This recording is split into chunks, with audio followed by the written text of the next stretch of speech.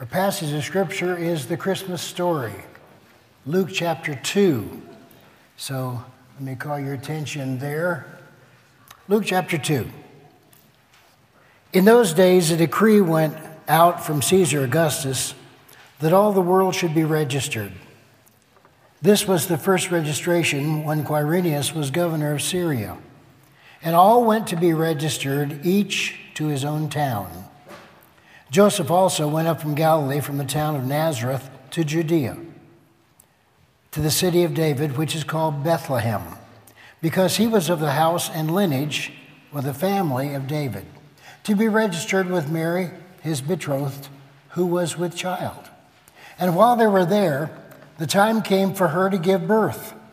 She gave birth to her firstborn son, wrapped him in swaddling clothes, and laid him in a manger, because there was no room for them in the inn.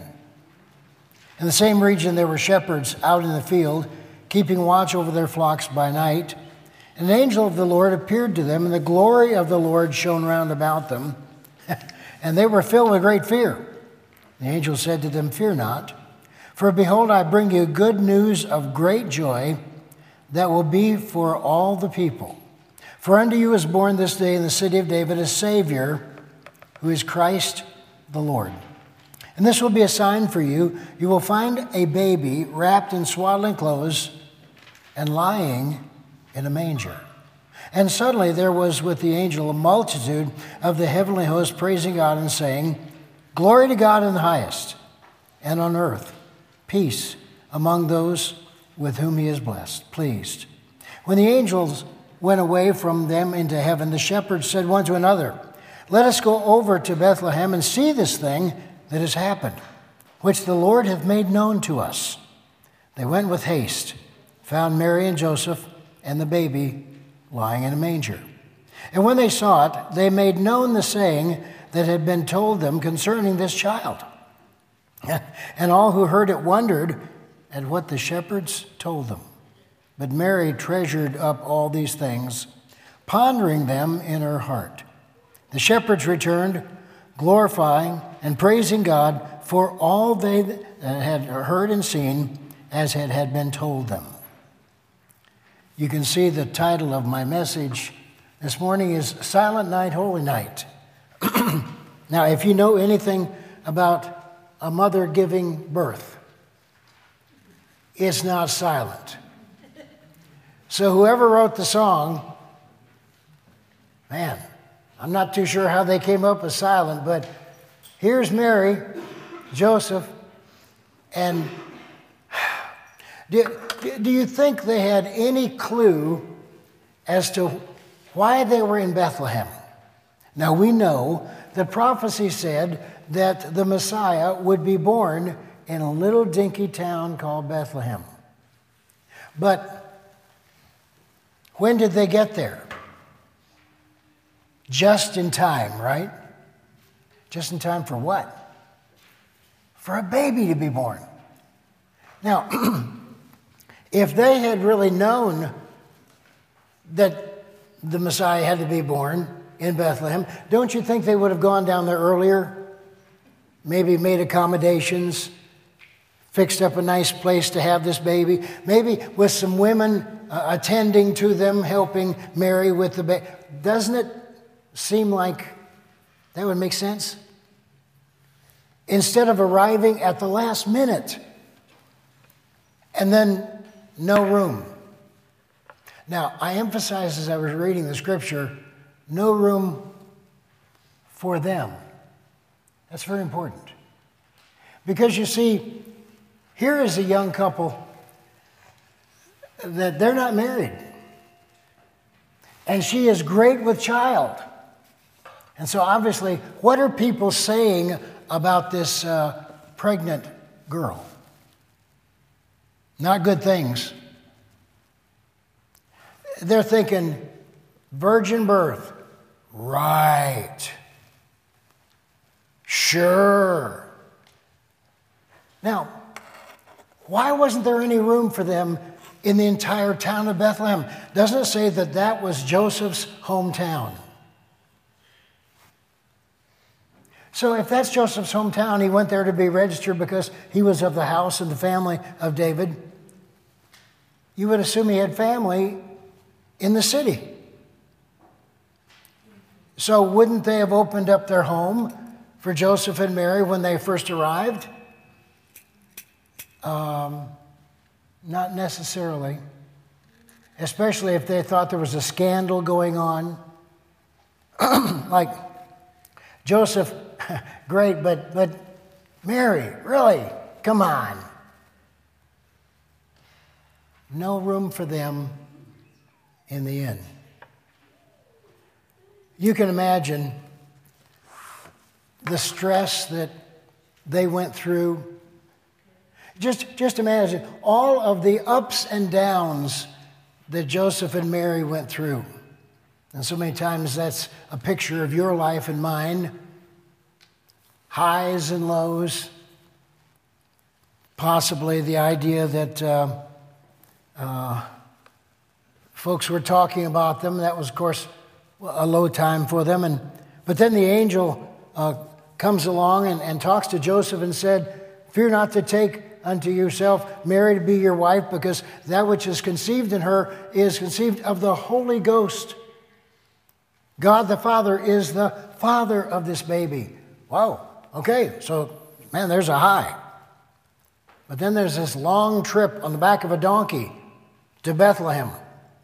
That's a low. No room for them. Low again. But the birth of the baby, high. And then, what do they use for a bassinet? A cattle trough, where they feed cattle. Oh, man, that would be a low. Can you imagine thinking, what about germs? Would there be any germs in the barn? Oh, all over the place. I mean, they're animals. What a low. But then, about that same time that they're trying to figure out, Lord, what in the world? The angels appear unto the shepherds, and the shepherds come and tell them the story, and man, whew, wow, God told the angels that we're here. Man, what an emotional high that would have been. And then a couple of years later, they were warned by an angel not to stay there because Herod the Great was killing all the babies 2 years old and younger. And so they were supposed to go down to Egypt. Who's in Egypt? How are they going to get a job in Egypt? What a low time that would have been. And then they heard that all the babies were slain 2 years old and younger because Herod was afraid of this king of the Jews that he'd heard that had been born. So he's trying to get rid of anybody that might be a competition. What a low time that would be, because all of their friends and relatives would possibly be losing little babies. What a time of low. And then they get the word, Herod the Great is dead. Man, they're up now. And then they find out that Herod the Great's successor, the new Herod, isn't favorable to them. And so, a low. What am I saying? I'm saying that there are times in our lives when we're following God's plan and God's will and God's word, that things just don't seem to make sense. Have you ever experienced that? Have you ever felt like, Lord, what? That's where they were. Now here's the key. The only thing that could give them peace was to meditate on God's word. Now, they didn't have the New Testament like we have. They had the Old Testament, God's word, but they did have God's voice speaking to them, saying, Mary, this is what's going to happen, and this is who the baby is, and he will be the Savior of the world. And so they had God's word verbally. So the only thing that they could really focus on and get peace from was God's Word. Now, is that true for us? This book right here. When you have a bunch of highs and lows in your life, when you get a medical report that just blows you out of the water, like I did this last week, like,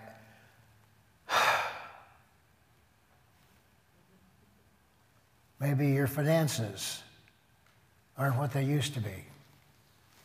Maybe it's a relational issue that just can't seem to be worked out. Maybe it's an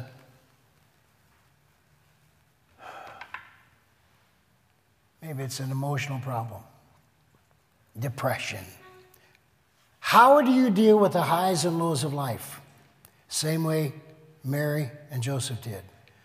Meditating on the Word of God, giving you God's peace.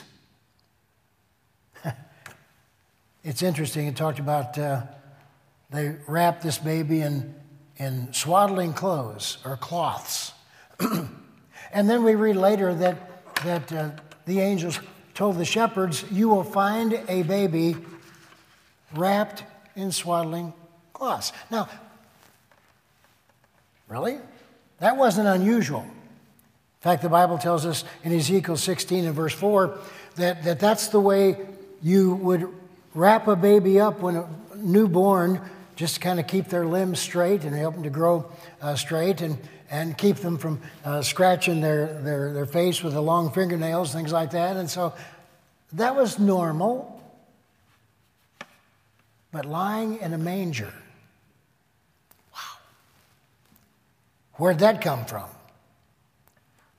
So we see then that there definitely was no silence in the original story. But there was silence out in the field. Shepherds quietly just sitting around. Their sheep are sleeping. It's in the middle of the night.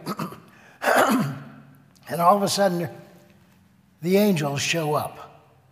Now, they'd never heard an angel in their lives. Definitely never seen an angel. And first they saw one angel, then a host of angels. And they're going, what in the world? Good tidings of great joy, which shall be to what? All people. Amen. For unto you is born this day in the city of David a Savior, which is Christ the Lord. Wow. They're taking care of sheep. And we know, of course, that in the Jewish system, they would offer sheep as sacrifices to cover their sins, waiting for the lamb that would eventually come to take away the sins of the world. Who was that? I can't hear you. There's nobody here but us, so we can talk. That's Jesus. John the Baptist identified him and said, behold, the Lamb of God that takes away the sin of the world. So the shepherds are taking care of sheep. They understand lambs and things like that. They understand sacrifices. And now all of a sudden, the angels say, a Savior has been born. Now,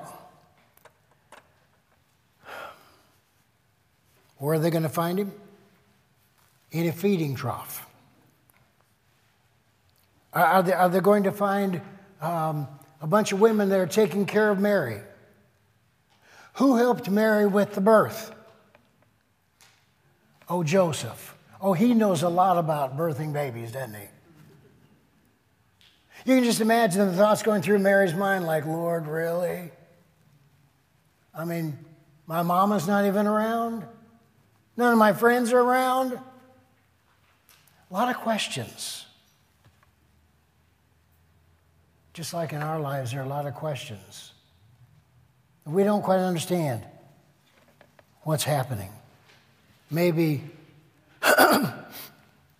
sometimes you have questions about your place in life.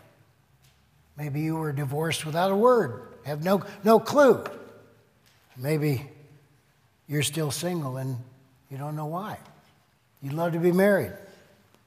Maybe your health is slipping right at the beginning of your retirement, or maybe you lost a spouse and you're alone at Christmas. This happens to be the 2-year anniversary of my wife's departure. 2 years ago, Christmas Sunday was on a day after Christmas, and we opened the service with her in a hospice bed, and I'm sitting beside her and my little phone there, and we're watching this service live. And the 3 granddaughters start the service by singing a trio. And I turned to her to comment about the granddaughters singing, and she's not breathing. Safe in the arms of Jesus. 2 years ago. Do I have peace? Yes. I wasn't going to, this is not part of my message, but this is free. I was just looking at it a few moments ago. I have a little yellow label right there. Titus chapter 1, verse 2, in the hope of eternal life, which God, who never lies, promised before the ages began. And I wrote in my Bible, Ruth is now in heaven. Amen. Hope of eternal life, God who never lies. So how do I get peace in my lonely times? I'm holding it. Amen? And you're holding it as well. When you are having questions in your mind, Lord, I don't understand. Why is it so? So, the angels sang, glory to God in the highest. You know, that's why Jesus came, was to bring glory to God for offering his Son. Why? So that you and I could have a Savior. And that's what brings glory to God when we believe his word, trust his Son as our personal Savior, and that glorifies God for his fantastic Christmas gift to us. Well, what's the result of glorifying God? Well, personally, there's peace in our hearts. Socially, there's goodwill toward men. When you and I get saved, God changes our attitude about people around us. Folks that just, we struggle. But when the Holy Spirit comes in, isn't he able to change your attitude? Isn't he able to give you a softness where there's previously a hardness? Goodwill toward men. Well, it's not enough just to hear the message from God. We have to respond just like the shepherds did. So they went with haste to see what God had said. Now, it was a good thing they went with haste, because Jesus wouldn't be there the next day. The same thing is true for every one of us. When God speaks to us, we need to be responding quickly to his word and responding by trusting what he had to say. See, Jesus just didn't come to bring us a winter holiday. He didn't come to give us a season where we could give gifts to our family and friends. He didn't even come to live a perfect life, to set an example of how you and I should strive to be perfect. That's not at all why Jesus came. He came to die, be separated from God the Father, so that we could live and never be separated from God ourselves. I'll say that again. He came to die and was separated from God the Father when he was dying on the cross, so that you and I could have a life never to be separated from God ourselves. What a fantastic Christmas gift we've been offered, and I trust received. And so, when they got done, it says they went away sharing with everybody the good news that God had sent them. Isn't that exactly what these books are all about? Maybe when you have family gatherings today or tomorrow, there may be members of your family that just need a book to help them to understand the whole meaning of Christmas. Great gift, and you didn't have to pay for it.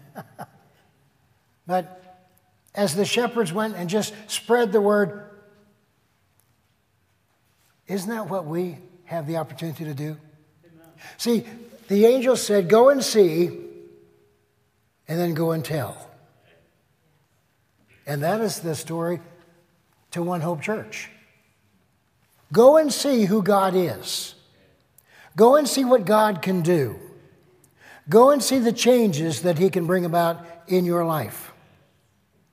And then, go and tell. And what a fantastic opportunity we have. But then I want you to notice in verse number 19, but Mary treasured up all these things, pondering them in her heart. She's basically saying, okay, Lord, what now? What's the future going to be holding? Now, the word pondering there means to bring together or to lay beside each other. To bring together or lay things beside each other and compare them. It kind of reminds me of Romans 8:28. And we know that all things work together for good. That doesn't mean all things are good.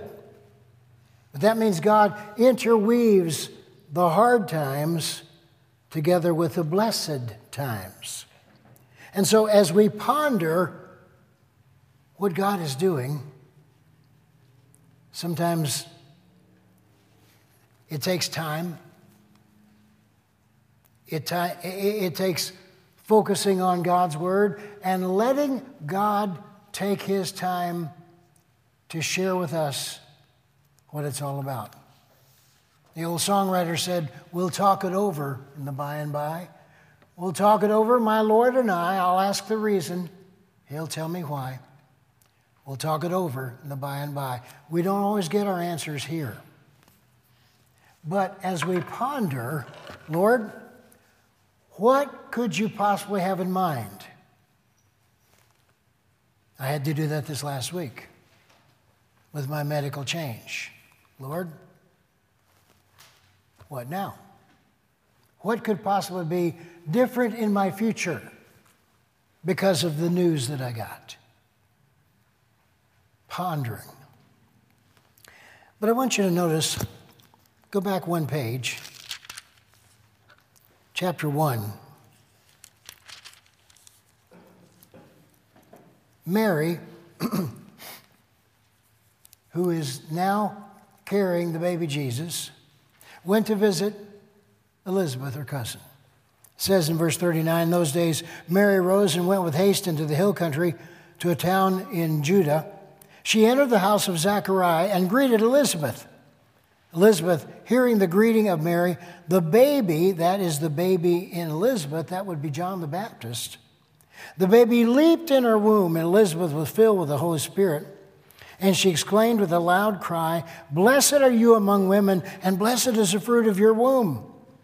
Why is this granted to me, that the mother of my Lord should come to me? For behold, when the sound of your greeting came to my ears, the baby in my womb leaped for joy. Now notice, and blessed is she who believed that there would be a fulfillment of what was spoken to her from the Lord. Oh, did you see that? She's saying, Mary, because you heard God's word and you believed it, now God is doing something in your life. So the word believe there is the word faith. So we see then that Mary had faith first, simply based on God's word. Now, did she understand everything about what was going to happen? No. Did she understand God's workings, how it was all going to work together? No. That's why she was pondering in the next chapter. To bring these things together, to lay them side by side, to simply say, Lord, what's your plan for me now? Did you know that God is the God of change?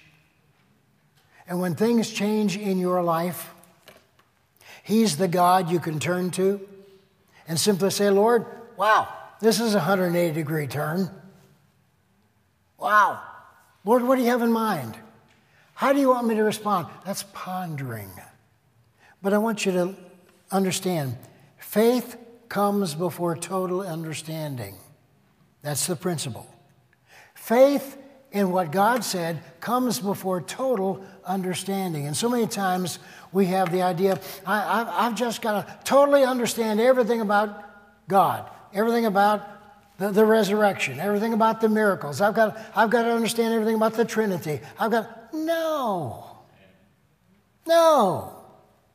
You simply hear God's word and choose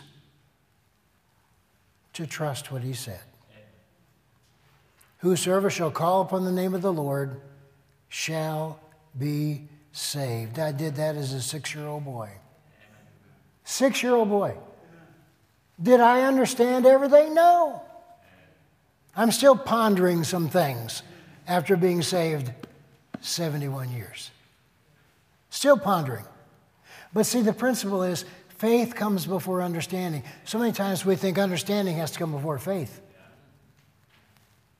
She believed, and now she's beginning to get some understanding of how God is going to be doing some work. And if you have never trusted Christ as your personal Savior, Satan wants you to think you've got to understand everything about it. Jesus said, you come with the faith of a child. A child. How much does a child understand? Simply understands Jesus said, whosoever may come. Amen.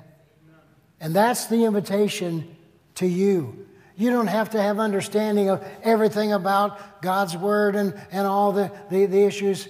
You just simply have to say, Lord, I choose to believe your word.